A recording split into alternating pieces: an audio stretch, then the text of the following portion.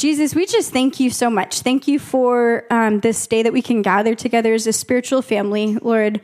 We just ask that your name would be glorified, God, and that you would help us to love you with all of our heart, soul, mind, and strength. In Jesus' name, amen. Amen. Okay. So real quick. So for those of you guys that this is maybe your first service with us or you're newer to FHL, the Wands, specifically Mama Wan's family, have a very strong heritage spiritually, but also in the nation, like specifically in the nation of Taiwan. So Priscilla's grandfather, or Mama Wan's dad, planted multiple churches in Taiwan and in the U.S., some of which are still like alive and well today. And so we kind of used their church in southern Taiwan as our home base, and their family and FHL consequently had done missions trips to Taiwan for many summers for several years ongoing. And then we took a little bit of a break to start doing pilgrimages to Israel, and we shifted gears for a season. And 7 years later, and post-COVID, we're now trying to kind of shift back into turning our focus to missions in Taiwan and Asia specifically. So 4 of us, Mama Wan, Priscilla, Joseph, and myself, went to kind of pioneer a mission trip to see, hey, can we bring a team of friends back with us in the future to kind of go and strengthen the houses of prayer over in Taiwan. But what that required of us is just kind of connecting with people and just seeing what the Lord was already doing in Taiwan, and getting to know some of the believers over there and the local churches. So we had the privilege of visiting several houses of prayer. Can I have the clicker? You can go to the next slide. So here's a little map of Taiwan for those of you that don't know. China's kind of off over in that direction, and Japan is that way. But Taiwan is really not very big. What state would you say is comparable to Taiwan? Okay, so it's really not a big nation. It's it's itty bitty. So you can travel it from head to toe in a day. But we spent a lot of time in different cities. So you can see all the way at the top is Taipei, and then Tainan down towards the bottom in Kaohsiung, which is blocked by my coffee spots I saved. So those were like some of the main areas that so like from Cleveland to Cincinnati, we got to visit and see a lot of different churches and missionaries and houses of prayer that are over there. Okay. And here's some pictures. This is Priscilla preaching in one of the churches that her grandfather planted. And for those of you guys that remember Samuel's dad, his English name, I've been told, is Joey, which I find very amusing. But that's Samuel, his son. So he was just here last Sunday with us. Can you go to the next one? There we go. There's Joseph and Mama Wan preaching also in the same congregation on a different Sunday. Jeff, can you keep going? This isn't working. Thank you. This is Kaohsiung House of Prayer, so you can't quite... You can go to the next one. So this is a house of prayer in Kaohsiung. There's a girl up there who's leading a devotional set. She's one of their staff members, but you can't see too well from the picture, but that's not like the view behind them is amazing. They're literally like on the tip top of the city. The Lord has given them like such a blessed like vantage point to be able to look out over their city and be praying for it. So they're how many churches are connected to that house of prayer? It's more than that. Yeah, there were like 50 or so churches connected to one house of prayer, which like that's a lot. Like especially in a nation that doesn't have a ton of Christians. So we'll talk about their unity in a little bit. You can go to the next slide, please. So a lot of the time that we spent in Taiwan, we don't have footage ready to share with you guys yet at this point in time, but we actually recorded a lot of the leaders in the body, and just kind of asking them questions about the history of how they got started, or what they're currently doing in Taiwan, what are some of their prayer needs and things like that. So we got to interview so many different leaders and individuals in different houses of prayer, and it was such a blessing just to hear their story and hear what they felt like the Lord was doing in their nation. It was just a really, really special time. So eventually, we'll have some footage to share with you guys, so I'm excited for when that comes out. Can go to the next slide. This is another house of prayer. This is Tabernacle of David in Taipei, which is at the tip top of Taiwan. I think Priscilla's cousin is not in this picture, but his wife is. They're right next to Joseph. So they're a house of prayer that has a burden to pray for Israel a lot, which is very cool. And next one. All right, so this is a video. This is the kids' prayer room in Tabernacle of David, which was super precious because they have these little itty bitty kiddos that are coming in and they're teaching them how to pray and worship with their parents. So that was probably one of my favorite prayer room sets that we got to participate in. It was just super precious. Go to the next one. This is a prayer meeting in the Taipei 101 church. We got to lead worship for their prayer night, and they also have an incredible view. Everything in Taiwan is tall because they don't have a lot of room to spread out, so they go up. But they had a very healthy prayer meeting for a weeknight. It was really encouraging just to see the strength of that church. And you can go ahead to the next one. This is another prayer house of prayer in Asia. This one was called AFA. Or a prayer house for Asia. If you see the guy over here, he and his wife became missionaries as soon as they became empty nesters. So they were in their 60s, and when their kids were finally out of the house, the Lord sent them to Asia. And I just think that that's so precious because this guy has been over there for over a decade now, serving these people in Taiwan in an island that's not his own. So it's amazing just to be able to meet some of these people that really love the Lord. Next slide. So this next one is another prayer room in Tainan called Living Waters. They have multiple prayer sets in different languages throughout the week. So that's kind of a cool one to visit. Okay, so we'll go to the prayer topics later, so you can kind of put pause on the slides for now. But now I'm going to invite Priscilla up to share with us. So we're going to hear a little bit from each person today. So it's kind of not your typical sermon, but there's going to be a smattering of different sharing of just kind of what we felt like the Lord was highlighting or most showing us in Taiwan. And then we'll spend some time praying together for Taiwan at the end of our sharing. So Priscilla, if you can come on up next.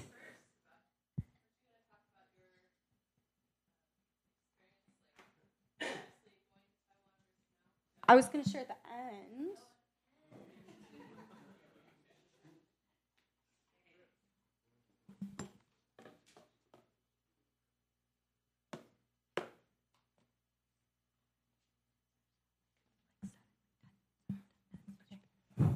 Okay, if you guys will turn your Bibles to Jeremiah, let's kick it off with the word.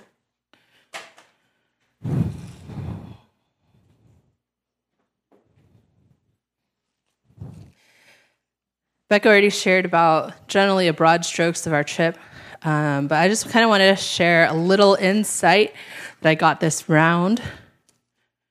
So Jeremiah chapter 2. Okay, and I'm going to skip around, but Jeremiah chapter 2, verse 5. Thus says the Lord, what wrong did your fathers find in me, that they went far from me and went after worthlessness and became worthless?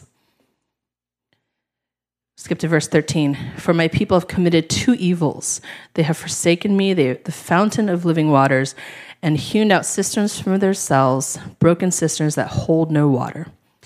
Skip down to verse 18. And now what do you gain by going to Egypt to drink the water of the Nile? Or what do you gain by going to Assyria to drink the waters of the Euphrates? Your evil will chastise you, your apostasy will reprove you. Know and see that it is evil and bitter for you to forsake the Lord your God. The fear of me is not in you, declares the Lord God of hosts. So a couple insights this round going to Asia. There was a moment where Joseph was interviewing probably some of the most, the couple that moved to Taiwan that are pretty well known in the Christian communities. But he was asking this kind of heartbreaking question to them that a lot of us who are Taiwanese were wondering for a long time, because Taiwan actually is the first nation recently to legalize LGBTQ marriage. And it's the first nation in all of Asia to do that. It's the gateway to this opening. And so all of us who are Taiwanese, when that happened, our hearts just broke if we're Christian. And we're like, why Taiwan? Why our nation? Right? So he proposed that question to this missionary. He said, like, why Taiwan? Why did we allow it? What happened in this nation that it became fertile ground for that? And it was a very interesting answer. He said that Taiwan, out of all the nations of the world, has the most idols per capita. And he said, idolatry always leads to sexual immorality. And we were like, wow, like that's kind of crazy. Anyone want to guess the number 2 most idol in Asia? Thailand. Very good. Thailand would be actually number 2. But when he said that, it kind of like stewed in my mind for a long time that idolatry always leads to sexual immorality. That even as whether personally or nationally, there's a struggle with sexual immorality, it is likely that there is some sort of alignment or covenant or practice of idolatry in our lives. So when we were traveling in Asia, one of the things that I observed, obviously, if you've ever been to Taiwan, there's tons of idols, and the idols are mostly scary looking. I mean, you walk in, and it's definitely a demon. They know it's a demon. You know it's a demon. It looks like a demon, how you would imagine a demon, right? It has like a black face, all these things. They're demons, right?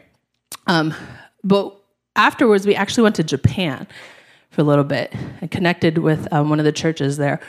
But just realizing, I was like, well, Japan seems kind of clean and nice and civil, and they probably don't have as much sexual immorality. But I was actually surprised to find out that Japan exports a ton of pornography. But also, one of these days that we were in Taiwan, when we were in Taiwan, Beck and I walked into a train, a subway, and the entire subway was, Japan, sorry. In Japan, we walked into a subway, and the entire subway was women only, like women only subway. And we were kind of like, it was kind of creepy to like walk in and there's just all these women everywhere. Not a single man. Men weren't allowed on there. And I was like racking my brain, like, why? Why would they do that? And I found out it's because there was too much molestation going on in the subway system that they had to separate and have an entire like subway just for women. So I was like, wow, like, where's this coming from? And just realizing that Shintoism, that they do have idols. But when Taiwan, their idols are scary, while in Taiwan their idols are scary, in Japan their idols are cute. Like, and it kind of blew my mind. I was like, because I know, let me see how to explain this. I guess I will let the Japanese people speak for themselves, actually. When we went on one of the tours to the Imperial Palace, the tour guide, who was very proud of Japan, you could tell. She goes, we believe in Shintoism. Shintoism is our national religion. The emperor is the head of the Shinto religion. And in Shintoism, we believe that everything has a spirit. From the trees to the waters, that everything is a god and everything has a spirit. And she's like, and we have taught this and we have exported this idea all across the world. She said, anyone heard of Pokemon?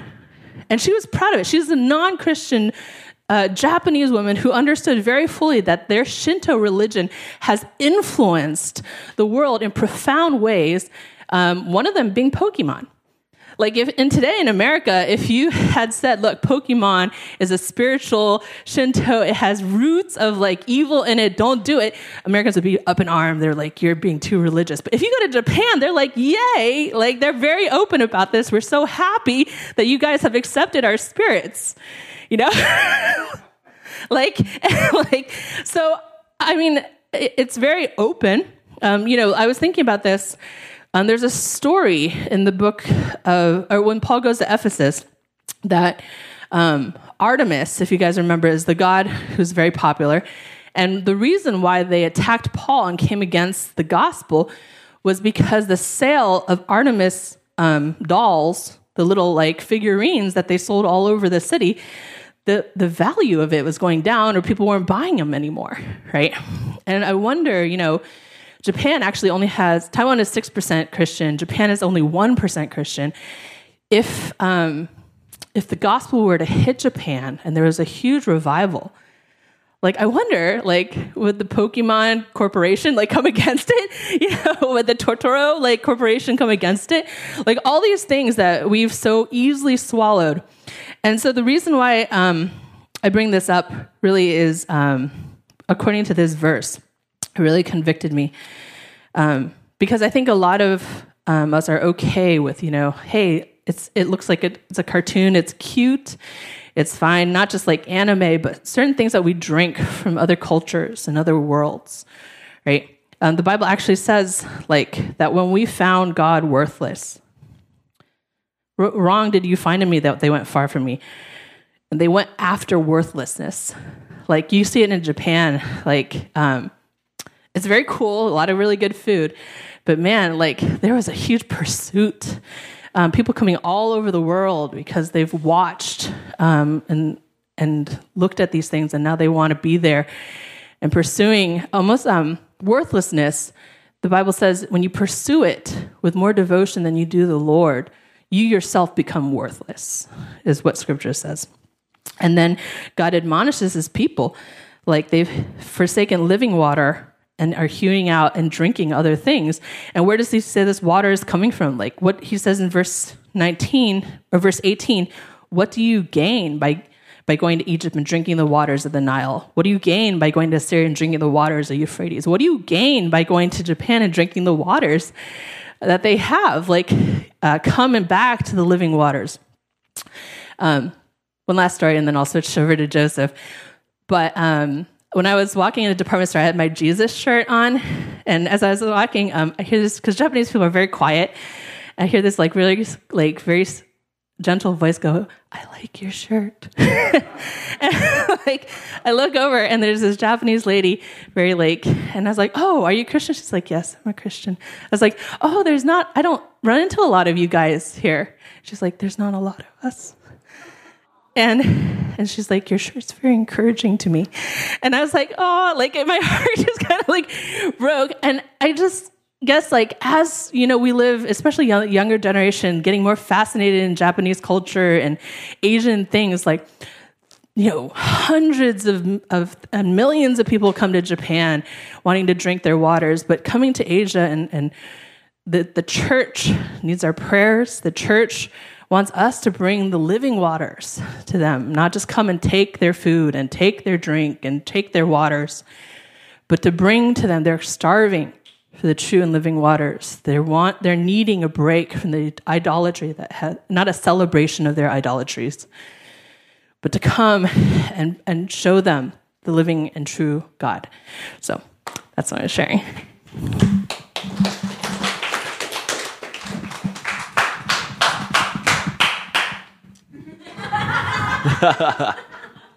Amen. All right. What powerful sharing. So I was very struck in our time. We were in Taiwan for almost a whole month. And kind of like Becca was sharing, you saw some pictures. We had been to Taiwan many, many times, over the course of a decade, doing summer missions there and connected with a lot of people, doing prayer room in Kaohsiung and Sosan, that church that you guys saw. And this time we were really blessed, as you saw on that map, to reconnect with different ministries and brothers and sisters all across the island. But what really was precious to my heart was at Sosan, that church that was my grandpa's church, because that's where we spent the most time when we used to go every summer. And some of the people there are like family to me, and they really truly are. They're family. We've seen them growing up. Samuel was translating for my sister in that first picture, and you guys had a chance to meet his dad last week. And I think it's an amazing thing, because some of you got to meet his dad, and it's just like a quick kind of passing through moment, and you're like, oh, that's cool. But I want to share kind of the story behind that moment, because it truly is a miracle that he was here and in our church. Like Oh yeah, who met Joey last week? Sorry, who got to meet Joey, Samuel's dad? And some of you guys have been on missions and you know Samuel. But yeah, Joey, you might have seen him. He's just this older Taiwanese guy who came through. But you may not know that that his family has been praying for him for decades to come to know the Lord. And I remember even when I was a little kid going to Taiwan for the first time and meeting him, he was very staunchly not wanting to accept the Lord. And his wife has this amazing testimony where she couldn't, she wanted children and couldn't have children. It's almost like, Hannah's story. But she prayed, and my sister, remember seeing her pray for a child, and we got to meet that child when we were little kids, who's Samuel, and now he's grown up. And this trip, we got to see his son, and it's incredible. It's incredible. But Samuel and his mom have been praying for his dad for Samuel's entire life to come to know Jesus, and we have prayed with them too. Like every single time we were on missions, praying for their family to come to know the Lord, for their whole family to be together as believers. And it's one of those prayers that kind of you pray, but you don't, it never seemed like it was possible. He's very heart to heart. He's a very businessman. He's a great guy. He's a very nice guy. I love him, but he just was always very opposed to the gospel. But then this year he just got baptized, and I was so encouraged to hear this testimony, because I think, especially as people of prayer, when we pray for these things, and sometimes we don't see the end of it, right? We don't see the end of it, but we believe and trust and have faith that those prayers, God stores them, right? And so the passage I wanted to look at was Revelation chapter 5, and I love this prayer. I love this passage, Revelation chapter 5, verse 8. Revelation chapter 5, verse 8. And this is talking about Jesus when he ascends the throne. This is the culmination of all things. When he has taken the scroll, the 4 living creatures and the 24 elders fell down before the Lamb, each having a harp and golden bowls full of incense, which are the prayers of the saints. They take these bowls full of incense. They're the prayers that have been stored up. So the Bible talks about every tear that we shed, he keeps, right? He counts it. Every prayer that we pray, even if we forget it, the Lord hears it and keeps it and stores it. It is a powerful and effectual thing. And so seeing Samuel's dad coming here, even though we just missed him, we wanted to be back so badly to see him here, but reminded me of this truth, that those prayers over all the decades, Samuel and his mom, tears, prayers, fasting, the prayers for our mission team. We love Samuel. So every time we were there, we would be praying for him, for his dad to come to know the Lord. We got to see the end of it. But how many times we don't? But we should still take these examples, the ones that we do, to remind us and exhort us about the effectiveness, about the importance of our prayers, because they're important to the Lord. And so he keeps them, remembers them, stores them. They have power. And so I was just so moved by that. And actually, my mom wanted me to read his message to us after he got to spend some time with you guys. And so we also wanted to thank you guys for the hospitality.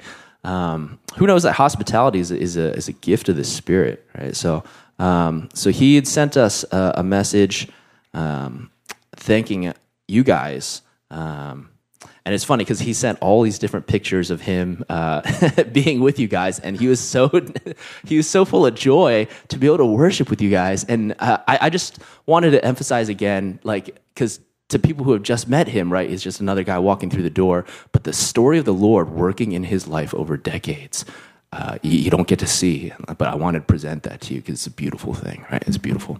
So for even us to just receive messages from him, like, hey, I was so honored to be with your church and worship with them is pretty amazing. So let me find where that message is. But yeah, so I'm just moved to tears by that testimony. And so anytime that you guys meet somebody, even walking through the door, again, we don't know the story of the Lord of how they've been working on that person's heart and in their lives. And maybe our hospitality is an answer to somebody's prayer and fasting for decades. And the Lord storing up those prayers and pouring them out in a bowl just the moment that you meet them. Thanks a lot for the hospitalities from all the people here in Faith, Hope, Love House of Prayer. Jefferson greeted Hank and me to... Good job, Jefferson. Cindy helped me all the way to the church and the guest house. Ken and Tweet talked to us before the sermon, where we knew Ken is an engineer who works for Honda. Yongjie, Xiao Li, nice couple from China, shared their supporting other story during COVID. Miss Wong, who is from Taipei,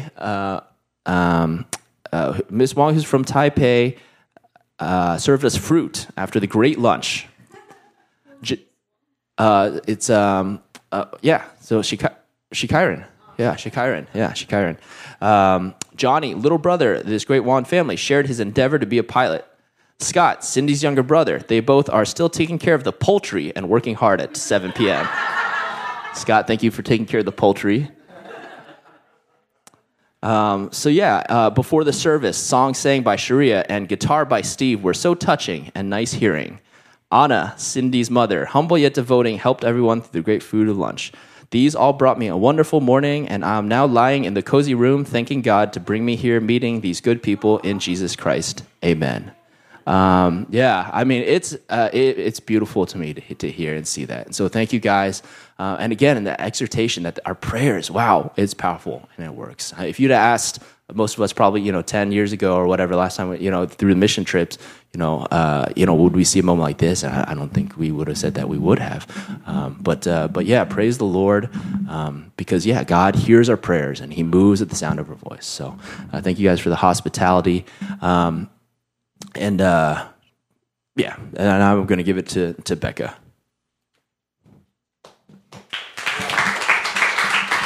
Yeah, isn't that so encouraging? I think it's so cool to me to see that because for us, how if you live with someone and every day you see them, you can't tell if they've gained weight, lost weight, because you see them every day. So those gradual changes, it's I don't see them, but somebody who's not seen you in years is Weaver. Weaver cleaned up a lot while we were gone, apparently. But I think it's so encouraging because so many of us have family members that we're praying for in the prayer room all the time. And to see that sometimes it takes 10, 20 years to actually see that answer. That's encouraging. It's so hard when you're in the throes of it because it does look very hopeless and you can't see any progress. But to see the Lord's faithfulness over the years, it's our God is faithful and he's good. So I'm going to share a little bit briefly. There were some. Oh, sorry. Before I jump into my sharing, I meant to say this in the beginning and I got a little ahead of myself, but I just want to take time to acknowledge and to thank each one of you guys for holding down fort here in the house of prayer while we were gone. Thank you so much. I know so many of you guys cooked extra or cleaned extra or mowed our lawn. All of these things took extra sets in the prayer room. I saw a picture of G and Hope and Aaron and Cindy. I was are they on microphones? And they were. And I was just so proud of you guys and so encouraged to see that. And so I'm so thankful to each one of you. And we missed you guys a lot. And we're so happy to be back with you. That deserves a round of applause. But I especially want to highlight Cindy because Cindy has gone on missions to Taiwan as well. And some of the people in the Taiwanese church, when we told them, they're like, man, you guys are all here. Who's running the church? And I was like, Cindy. Cindy's in charge of everything. They were like, oh, she is? Because they remember Cindy. And even Mark Liu, for those of you guys that remember him back, 10 plus years ago, Mark was church in Asia recovering from COVID. Because they faced in some parts a lot stricter restrictions than we did in America. And so it's when we talk about how important it is to not forsake the gathering together of believers, like it really is important, because there's some people that unfortunately, because they just kind of stopped going to church for a number of years, it basically shipwrecked their faith and they're not walking with the Lord anymore. And so that's to me kind of just a strong reminder that like we need each other to spur one another on and be like, hey, don't let your heart get hard. Like, I know you're angry. I know you're bitter. I know you're hurt. Like, keep coming before the Lord. Keep coming into this body, into this family, because we need each other so that our hearts don't grow cold towards Him and towards one another. So that was just kind of something that I wanted to touch on. The last thing I wanted to share more on a personal note. If you guys will turn with me to Luke chapter 7. Verses 36 to 50. Luke 7, 36 to 50.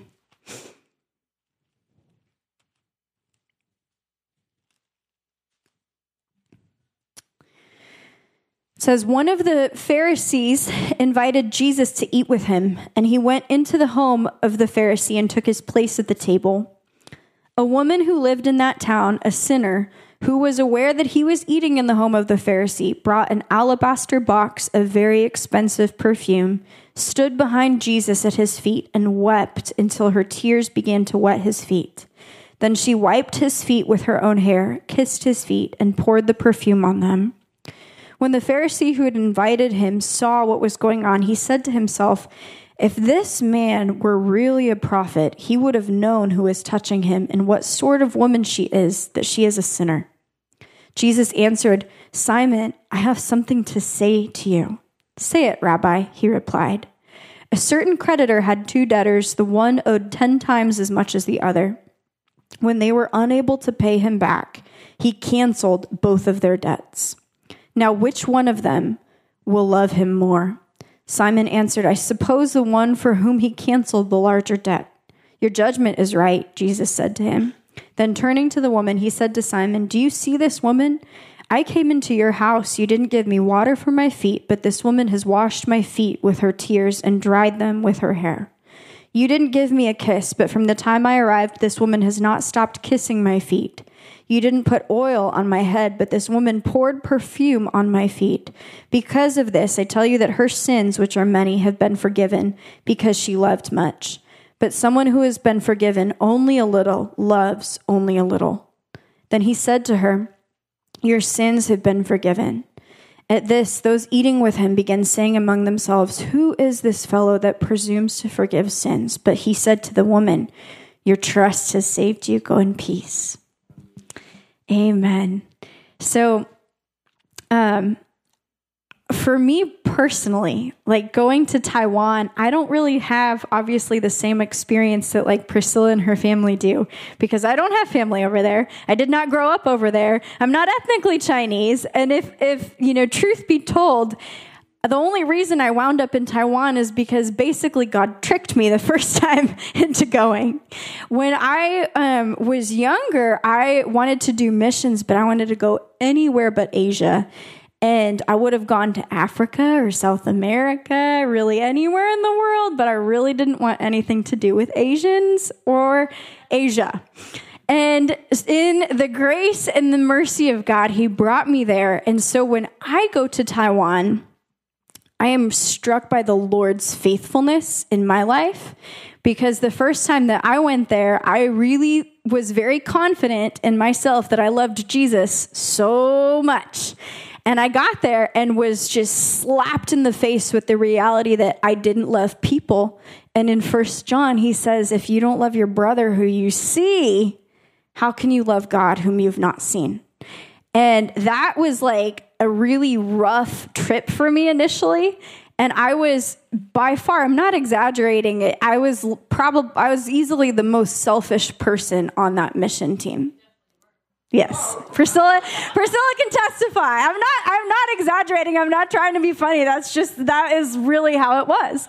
And to top it all off, like I legitimately I had grown up around Chinese people, and I legitimately hated Chinese people more than anyone else in the world. With all of my heart, soul, mind, and strength, I hated them. Wow.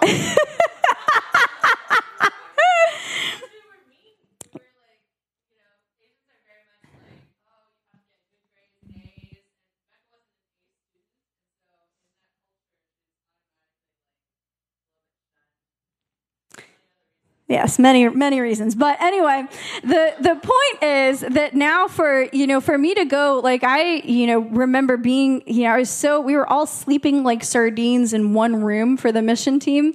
And I remember just hearing the chatter of like Chinese in the background at like 1 a.m. and it's so like, it's like hot and I can't sleep and there's all this like language going on that I can't understand. And I'm just up to here because I can't stand being around people because my capacity to love them was so small that I just stormed upstairs and I slept on the roof by myself in the heat, like to get away from everyone. Like it was not a pretty situation.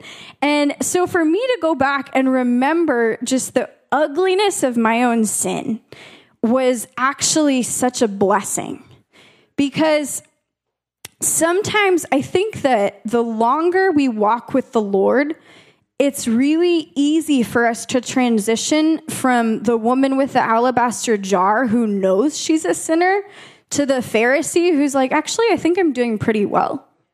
And when the Lord in his mercy and his kindness redeems parts of our lives that were utterly broken, our hearts so quickly turn and our minds turn to give the credit like to ourselves and not to the Lord.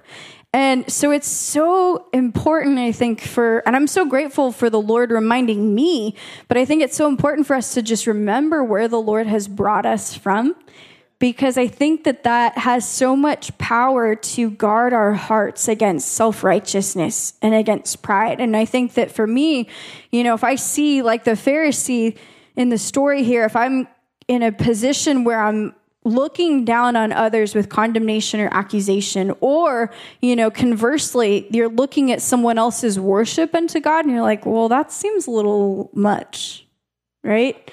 Like those are indicators in our hearts when we're not giving him this lavish offering, like that we don't actually appreciate how much we've been forgiven.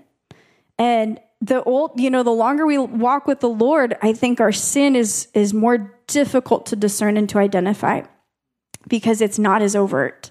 It's no longer like, okay, I know I have a problem with drugs or this or that, but now it's like, oh, I actually have a lot of pride in my heart.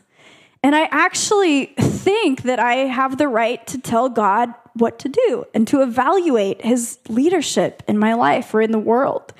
And so I think it's so gracious of God to give us community so that we can pull those splinters out of our eyes that we can't see. Like we can help each other and pull those splinters out. But I'm so thankful just for Jesus doing this, like just to remind me personally where he brought me from, and just to give my own heart grace to lay things down and to love him more wholeheartedly and to love people well with more grace. And I think that the last thought I want to leave us with before we go into time of prayer is that, like, for me, like, you guys have seen that, like, I go a million miles a minute, and if I don't have something to do, I'm like, I'll find something to do because I don't sit still very well. So for me to be away from everything for a month and to have nothing to do, like, was, just a good reminder from the Lord that, like, he really doesn't need us in the sense that we're not adding unto him, but we get the privilege and the blessing of joining him in what he's doing because he wants the fellowship and he wants the relationship with us. So those are just some of the things that I was blessed by, both, in seeing what God is doing in the church in Taiwan, but also just in, like, having the Lord just touch and remind my heart of his love and his faithfulness. So that's just kind of what I wanted to encourage you guys with. But now we're actually going to go we're going to go into a time of small group prayer. So if you can pull up that last slide, Emily, on the Canva. We want to pray for a couple of things. As Priscilla shared, like Japan is like 1% Christian, and obviously there's some, idols of Shintoism or Buddhism that are mixed in there, but there's also like, they are a very wealthy nation and they pride themselves on being very excellent in a lot of things. And so that's another barrier to the gospel. So we want to spend a little bit of time praying for Taiwan and Japan. And so there's a few prayer points, but, as we gather into small groups, you can pray for really whatever the Lord puts on your heart. But one of the things that we want to pray for is we want to pray that God would set people free from idolatry to serve the living God. And then we also want to pray for missionaries and the church that's already in Taiwan and Japan, praying for the church to continue growing in unity, in love, and in boldness, that God would just root them and ground them in love. So I want to invite you guys now. We're going to take a few minutes just to break off into small groups of, find 2 or 3 people around you, and we're going to pray for Taiwan and Japan. And then we'll probably close with a little time of worship here. Okay. And America too. America does need a lot of prayer. Yes. Amen.